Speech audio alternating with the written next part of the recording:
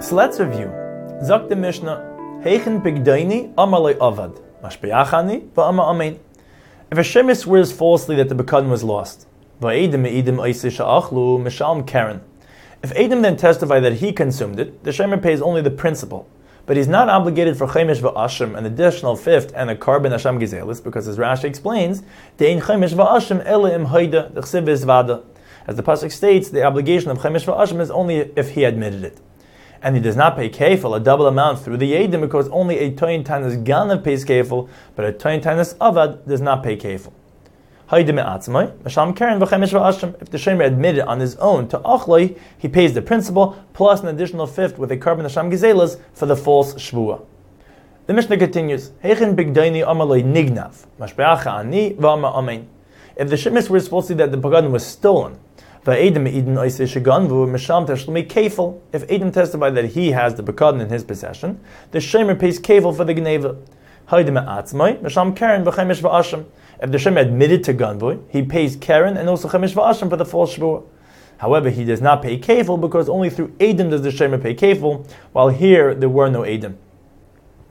The Mishnah continues, Hagoyz les aviv v'nishba le'umeis, hariz mishalm keren v'chemesh va'ashim lebanav oila achav.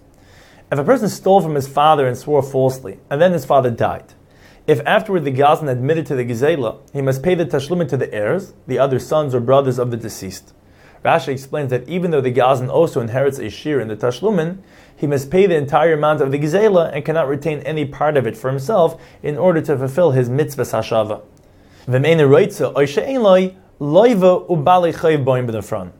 And if the gazan does not want to lose his share, he should first borrow money from others, then pay the tashlumin to the yarshin. The malva then collects from the yarshin the gazan's share in the tashlumin for the loan. Similarly, a person made a neder that his son shall not benefit from his property. When the father dies, the son may benefit from his share that he inherits. However, if in the neder the father stated b'chayev uva maisa, the son shall not benefit from his property even after his death, emeis lo yirshena. The son may not benefit from this state at all, and he turns over his share to the other yershin. And if the son has no money, he first borrows money from others and then turns his share over to the Yershin. The Malva then collects from the Yershin the son's share in the estate for the loan. Rav Yosef adds, Afilla arniki shal tzedakah. The gazan or son may also pay their share to the tzedakah fund, and the Malva collects his debt from the fund. The Gemara asks, Amai, nimchalei lenafshe. Why does the gazan need to pay for his share in the gneva? As a partial owner, he can absolve the gazan, in this case himself, from his obligation to return the gzela, as the previous mission Daf Kov Gimel teaches, the owner can absolve the gazan from his obligation. The Gemara offers three approaches. Rabbi Yechanan answers that this is actually a machlokes. Rabbi Yisai Glili, Rabbi Kiva. The previous mission is Rabbi Yisai Glili, who holds that the owner can be meichel the chiva shava of the gazan, while the current mission is Rabbi Kiva, who holds the owner cannot be meichel the chiva shava of the gazan. As the Brisa states, Haresha gazla hager v'nishbaloi, upaga ba'ise hager uzkafel b'milva umes. Someone stole from a convert, denied it by swearing falsely, and then admitted. The ger consented that the gzela money be converted into a milva, a debt, and then the ger died, leaving no heirs. Zach Allah b'mash v'yadi de Rabbi Yisai Glili. Rabbi Yisai Glili says the gazan keeps the money, and he's not obligated to give it to the kahanim as gezla ger. Rabbi Kiva disagrees and says, Ein le takana, at sheyetzi gzela metachas yadi. The gazan must give the money to the kahanim. Rabbi Yechanan explains the machlokes as follows. Rabbi Yisai Glili holds loishna lenafshe loishna lacherem matzi machal. Rabbi Yisai Glili holds that the gazan acquires the money that became ownerless upon the death of the ger, and as the owner, he can forgive the chiva shava regardless of whether he was the gazan, as in the current mishnah, or if someone else was the gazan, as in the previous mishnah, and accordingly in the brisa afil leizak v'y machal. Even if the ger did not convert the gzela into a milva, the gazan can be meichel the obligation. While Rabbi Kiva holds loishna acherim v'loishna l'nafshei loy matzi machal. Although the gazan does acquire the now ownerless money, he cannot be meichel the chiv hashava regardless of whether someone else was the gazan, as in the previous mishnah, or he was the gazan, as in the current mishnah. Rav Sheshis answers Hava Rabbi Yisai Glili. Both mishnayos are Rabbi Yisai Glili, and Kikam Rabbi Yisai Glili the matzi machal la'acherim. Rabbi Yisai Glili holds that he only forgive the chiv hashava to others, but not to himself. And in the brisa, Zach Allah b'mashu b'yadi mishum dezakfin Allah b'milva. He became pater from the Chiv HaShava only because the Gzela was converted to a milva before the ger died. While Rabbi Kiva holds loishn l'achem loishn l'nafshe loy matzi machal. Rava answers Havaha Rabbi Kiva. Both Mishnayos are Rabbi Kiva, and Ki Amar Rabbi Kiva loy matzi machal l'nafshe.